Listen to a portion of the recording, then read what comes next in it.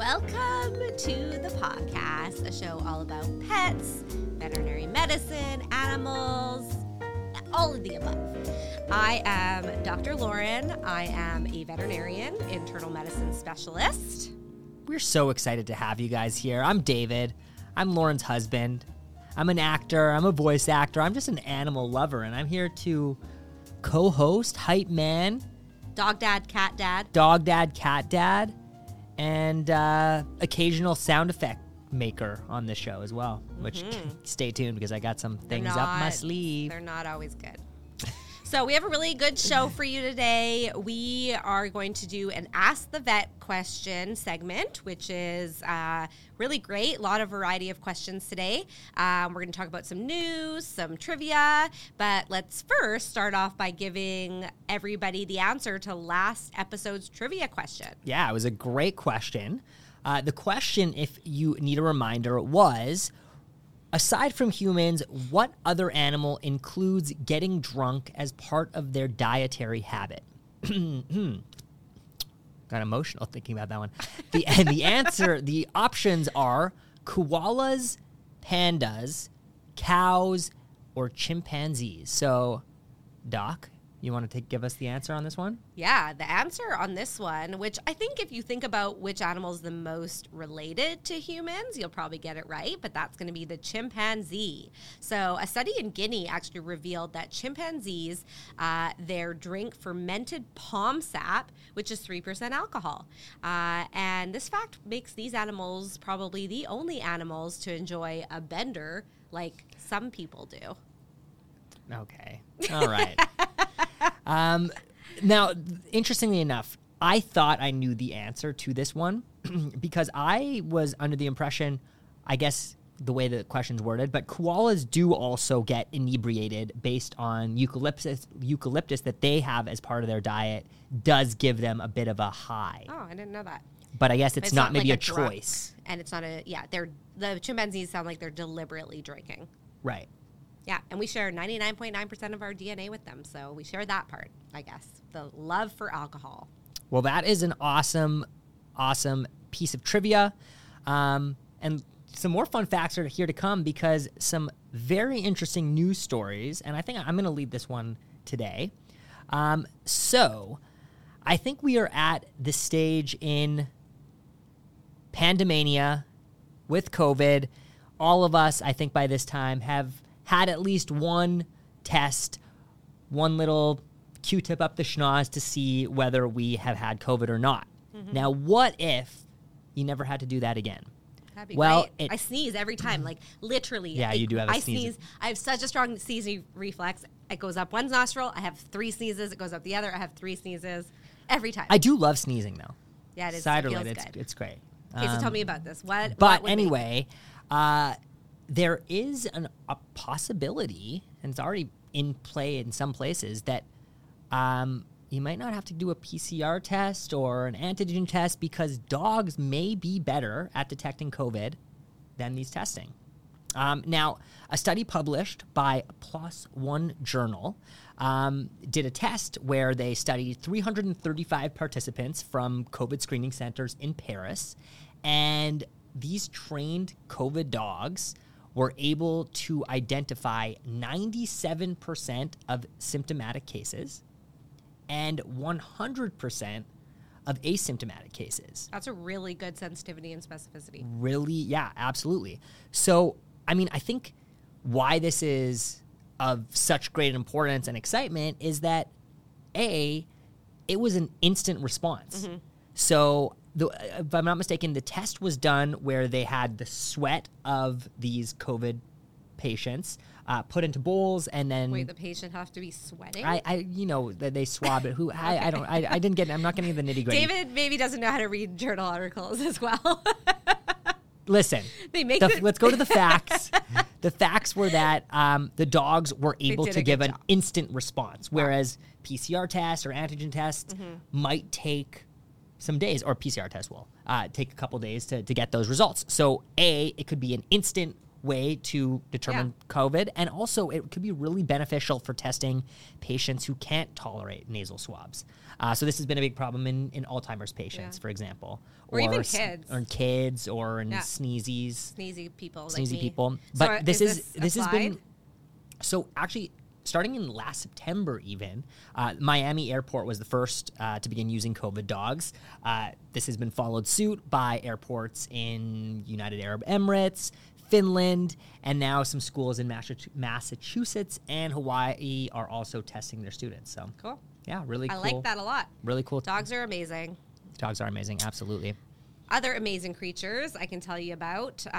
This brings us to the war-torn area of Ukraine. I don't know if, when you were reading about the stories in Ukraine, one of the big issues is that a lot of these zoo animals were stuck there, and a lot of them, their caretakers weren't able to go, take care of them or feed them, and so there was the thought, do we, put these animals down rather than letting them starve to death? It was like a very big issue when the war first started, and there's actually a lion named Simba, very original name, and Akela the wolf.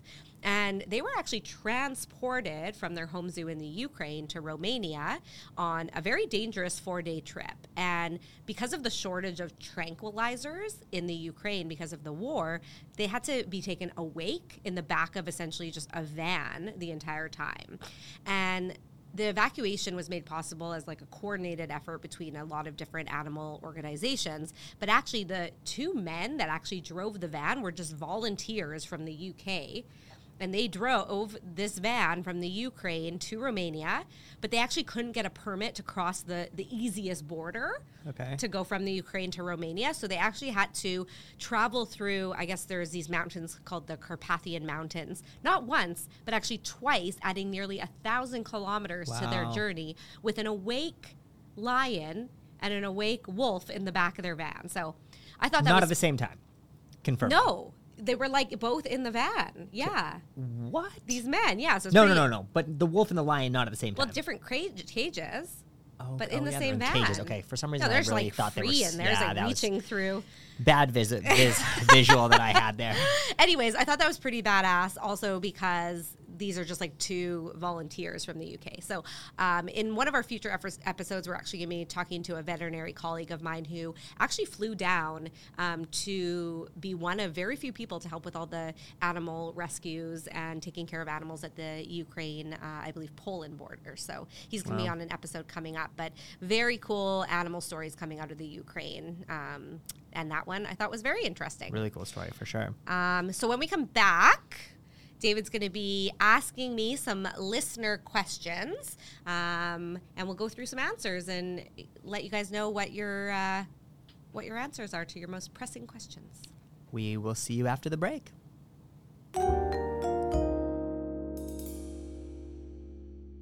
And we are back with one of my favorite segments because I can kind of just chill while Lauren gets to put the work in. This is Ask the Vet. So I will ask you the questions, and the vet will answer them. So thank you, everybody who wrote in. Reminder, you can ask any question anytime, either to The Tiny Vet on Instagram or Pawcast TV, and we will make sure that you are featured in one of our episodes like this one. So this one comes in. I don't know why we always have a theme around this, but it's a poo theme today. And the question is, why does my dog sometimes eat his own feces? Poop-eating dogs. Yummy. This is a really common thing. It's actually, there's the medical term for it. It's called coprophagia. That means eating poop. Okay. And there can be a variety of reasons for coprophagia. Sometimes in its basic form, it's just a behavioral issue. Especially in puppies, it can be behavioral. They kind of just associate it with food and they turn around and eat it. Yeah. Classic, of course. Classic. Why wouldn't you? So it can be behavioral. In some dogs that are actually fed very close to like where they poop, like a lot of people will pee pad train their dogs, and so they poop next to their food. That can sometimes create a weird association behaviorally. However, in other dogs, dogs, coprophagia can actually indicate a medical issue. So oftentimes these dogs may be malnourished. Maybe they're not eating a balanced diet. So maybe their mineral and vitamin balance in their diet is not appropriate. So they're looking for that elsewhere. And so we often see things like coprophagia, eating their own poop. Sometimes we also see like pica, which is when dogs want to like eat metal or lick at the walls and things like that. Can indicate a dietary deficiency.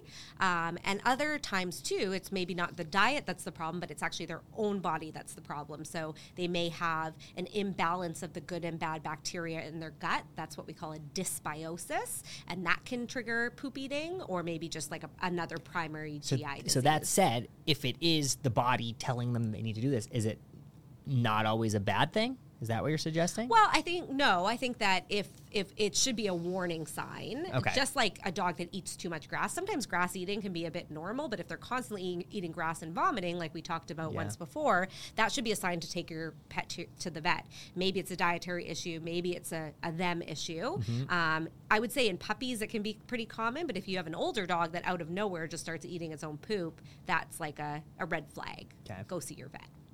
Okay. Well, that's very interesting. Yeah. Thank you. And don't kiss them on the mouth. So while we're talking about delicious things to eat, this is a question that came in. Why do my dog's feet smell like Frito-Lays? Frito-Lays is not a sponsor, but if you are listening, Mr. Frito, we'd love to hear from you. We'd love some corn chips, please. So Frito feet is basically, if you smell your dog's paws, they kind of have that little bit of a cheesy smell to them. I like, a lot of people like it because it's like I don't know. There's like a. You were the only person that likes it. I like. You say a lot of people. No, you're the only weirdo that is like picking your dog's ear and like. I literally like smell under Joey's armpit and I'm like, it smells so good. Anyways.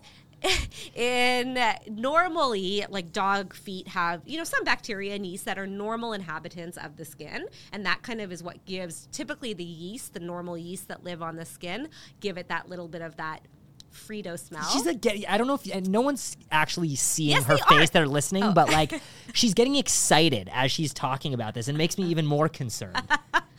Oh my God! And so.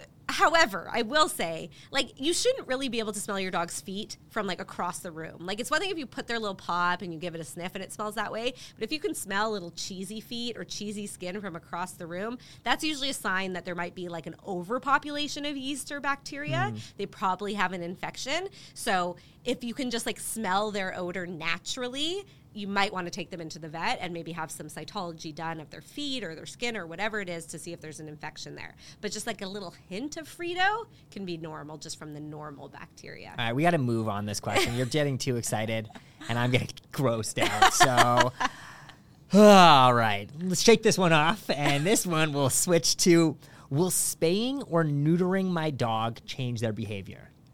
So this is a really common, I think, myth that I will break right now. A lot of people think that spaying or neutering their dogs can change who they are and what they act like. And we really don't have any evidence to say that that is true. It shouldn't change their personality. So spaying or neutering your dog really shouldn't change their personality, who they are as a dog. There are certain behaviors that are definitely can be changed by spaying and neutering. The ones that have been proven to go down with, specifically, we're talking male dogs here when they're neutered, or cats as well being neutered, would be things like roaming. So that roaming behavior, like wanting to get outside, wanting to roam, because they're really wanting to like reproduce, right? Oh, okay. So cats and dogs who roam, so we know that intact male dogs and cats are more likely to be hit by cars because they have that roaming behavior.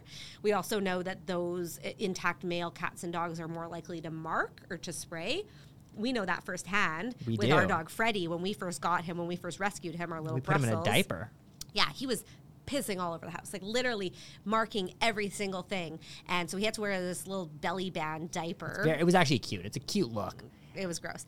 And then we neutered him, and the behavior like almost immediately went away. Like there was still a bit of training, but that was a number one thing. So marking behavior, roaming behavior, aggression. Like whenever we're at the dog park, you know, the dogs that are typically getting in the fights, not because they're aggressive dogs per se, but the male intact dogs, those big dogs that come in with their balls still on, other dogs don't really like them because they can feel that hormone. So a lot of the behavioral aggression issues as well. But in terms of a personality, no, neutering and spaying will not affect the personality of your dog. Yeah. Well, and there are a lot of other benefits to spaying and neutering. Obviously, talk to your vet about when it's appropriate to spay and neuter. Some large breed dogs need to be, you know, neutered or spayed later to allow their bones and joints to develop more. Some dogs that have, you know, urinary issues, maybe urinary incontinence, we recommend later spaying.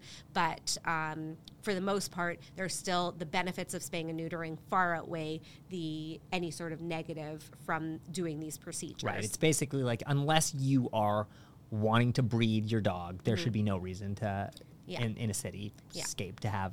Yeah. Okay. I like that. Here's the last question. Why does my pet drink and urinate a lot?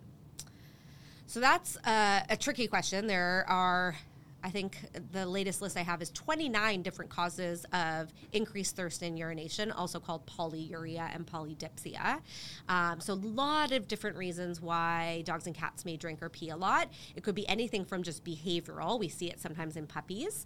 However, if your dog just suddenly starts drinking and peeing a lot, you know, when they're middle-aged or older, you definitely have to be concerned about an underlying medical issue. So some common causes would be diabetes, so the dogs and cats are predisposed to diabetes, kidney failure.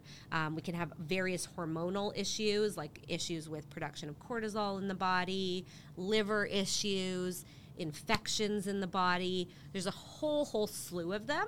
And so all I can say is that if you've noticed your dog or cat is starting to urinate and pee more, or one of the two, bring it into the vet. They probably need blood work and urinalysis done so that you can detect these issues before they become a bigger problem. Okay, that's good to know. So too much pee, you're in trouble. Yeah, you're in trouble. Yeah. Very nice pun there, babe. Thanks. All right. When we come back, we are going to do a trivia segment, and we'll ask you your question. No, yeah, not yet. Oh, shit. Yeah. Should I do another when we come back? Yeah. Okay. When we come back, we're going to look at my favorite patient of the week, a really cool case that I saw, and then we're going to finish off with some trivia. Awesome. See you after the break. And we're back, and we're doing the second time we're doing this segment now, segment looking at a patient of the week. I love this segment. This is a really fun one. Good call on this. Yeah, I like patient of the week. It's cool. I see a lot of cool things, and I think it's nice to be able to share that and, you know, learn something new. So this patient is named Lestatt. And if you are a fan of anything vampire, Interview with a Vampire, this was the name of the main Tom Cruise's character in Interview with a Vampire. So and I'm embarrassed to say I hadn't seen it, so I had to add that to my movie list once. I'll watch it again with you. I mean, Tom Cruise, Brad Pitt, like vampires, in their prime. Say no more. Say no more. So actually, the interesting thing about this is, despite being named after a vampire, Lestatt, who is a 5-year-old standard poodle, came into our emergency room. It would have been 2 weeks ago now for nosebleeds. He was like pouring blood out of his nose. So not the best vampire if he's losing his blood like that. But come on, that's pretty good. It's always good when the joke giver has to say, come on, that's a good one, right?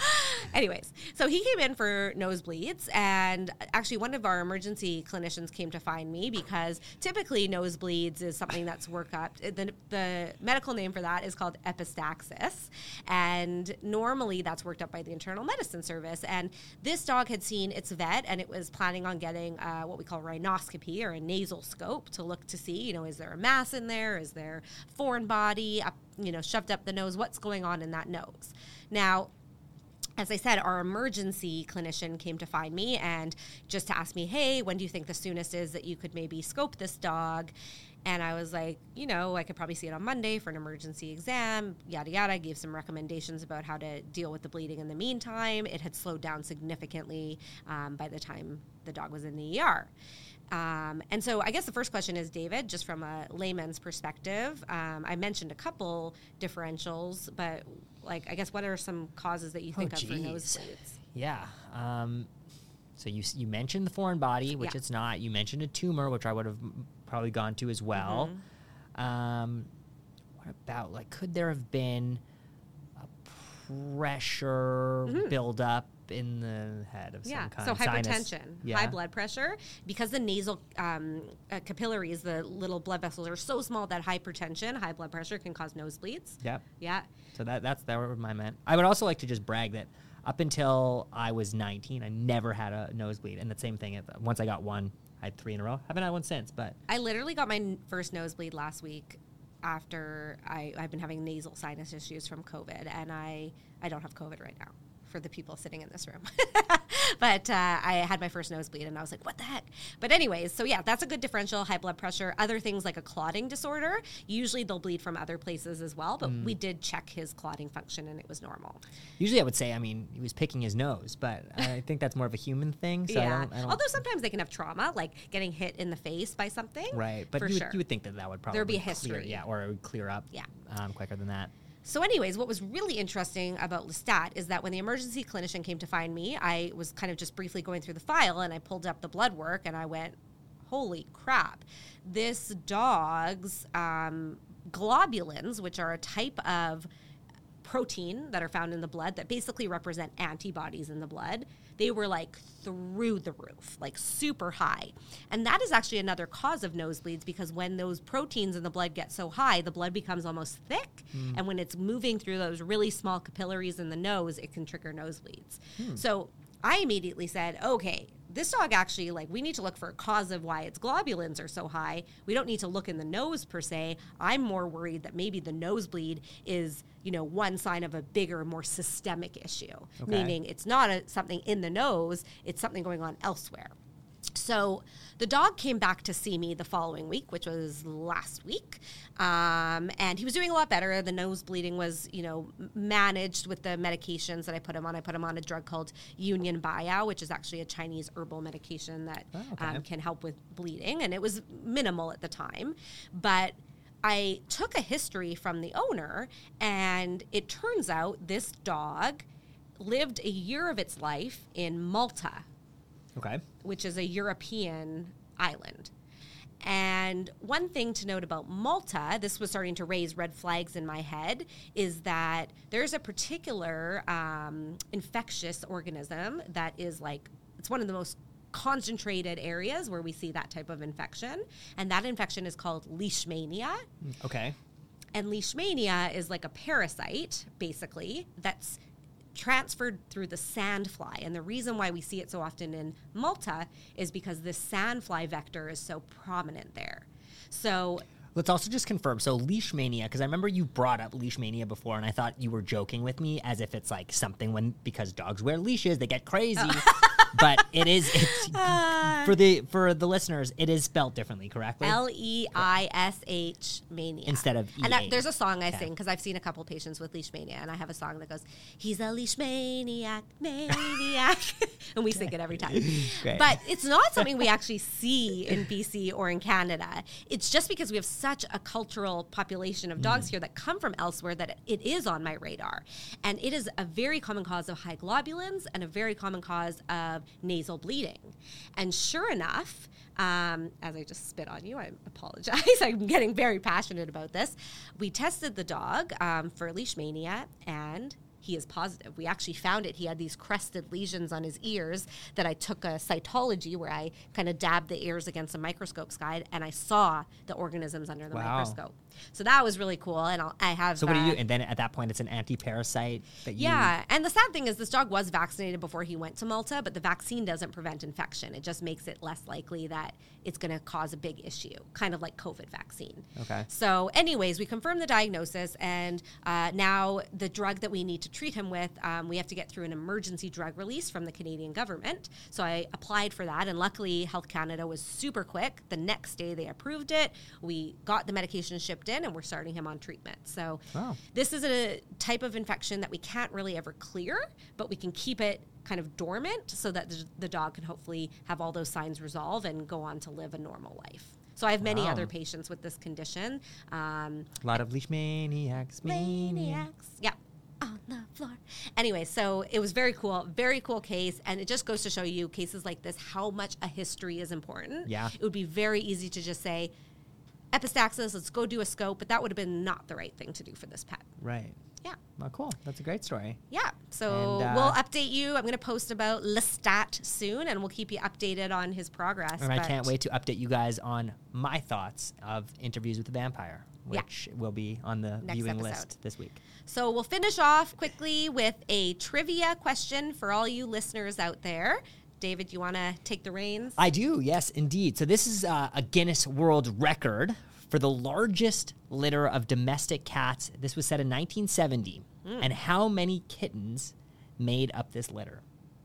Was it 9? Was it 15? That's pretty high. Was it 19? Or was it 21? Jeez, those are big numbers. Big numbers. So definitely phone on in, write on in with your answers. We'd love to hear from you. David still doesn't know that we don't have. We don't have a phone. I'm just I'm old school like that. But Pawcast we would love TV, Instagram, Twitter. You can email us. We're going to throw up our contacts. So we'll find out. You also need to stop saying we're going to throw up our contacts. Throw up our things. It doesn't sound great either. We're going to put them up. Yeah. Okay. And we're going to put them up on YouTube. So that's where you can obviously watch us, watch our crazy facial expressions and our demeanor with each other. We might even be putting in pictures of cute animals. And maybe Lestatt. Lestatt. So send over pictures. We just want to engage with you guys. We want to know who our listeners are. We want to know your questions. We want to know your pets. We want to know everything about you. And we might feature you on the next episode. So. All right, that's it for today's show. Remember, like we just said, subscribe, follow us on YouTube, Twitter, Instagram, wherever you download your podcast, rate us, do all the things. Until next week, I am Dr. Lauren. I am David, and this is the Pawcast.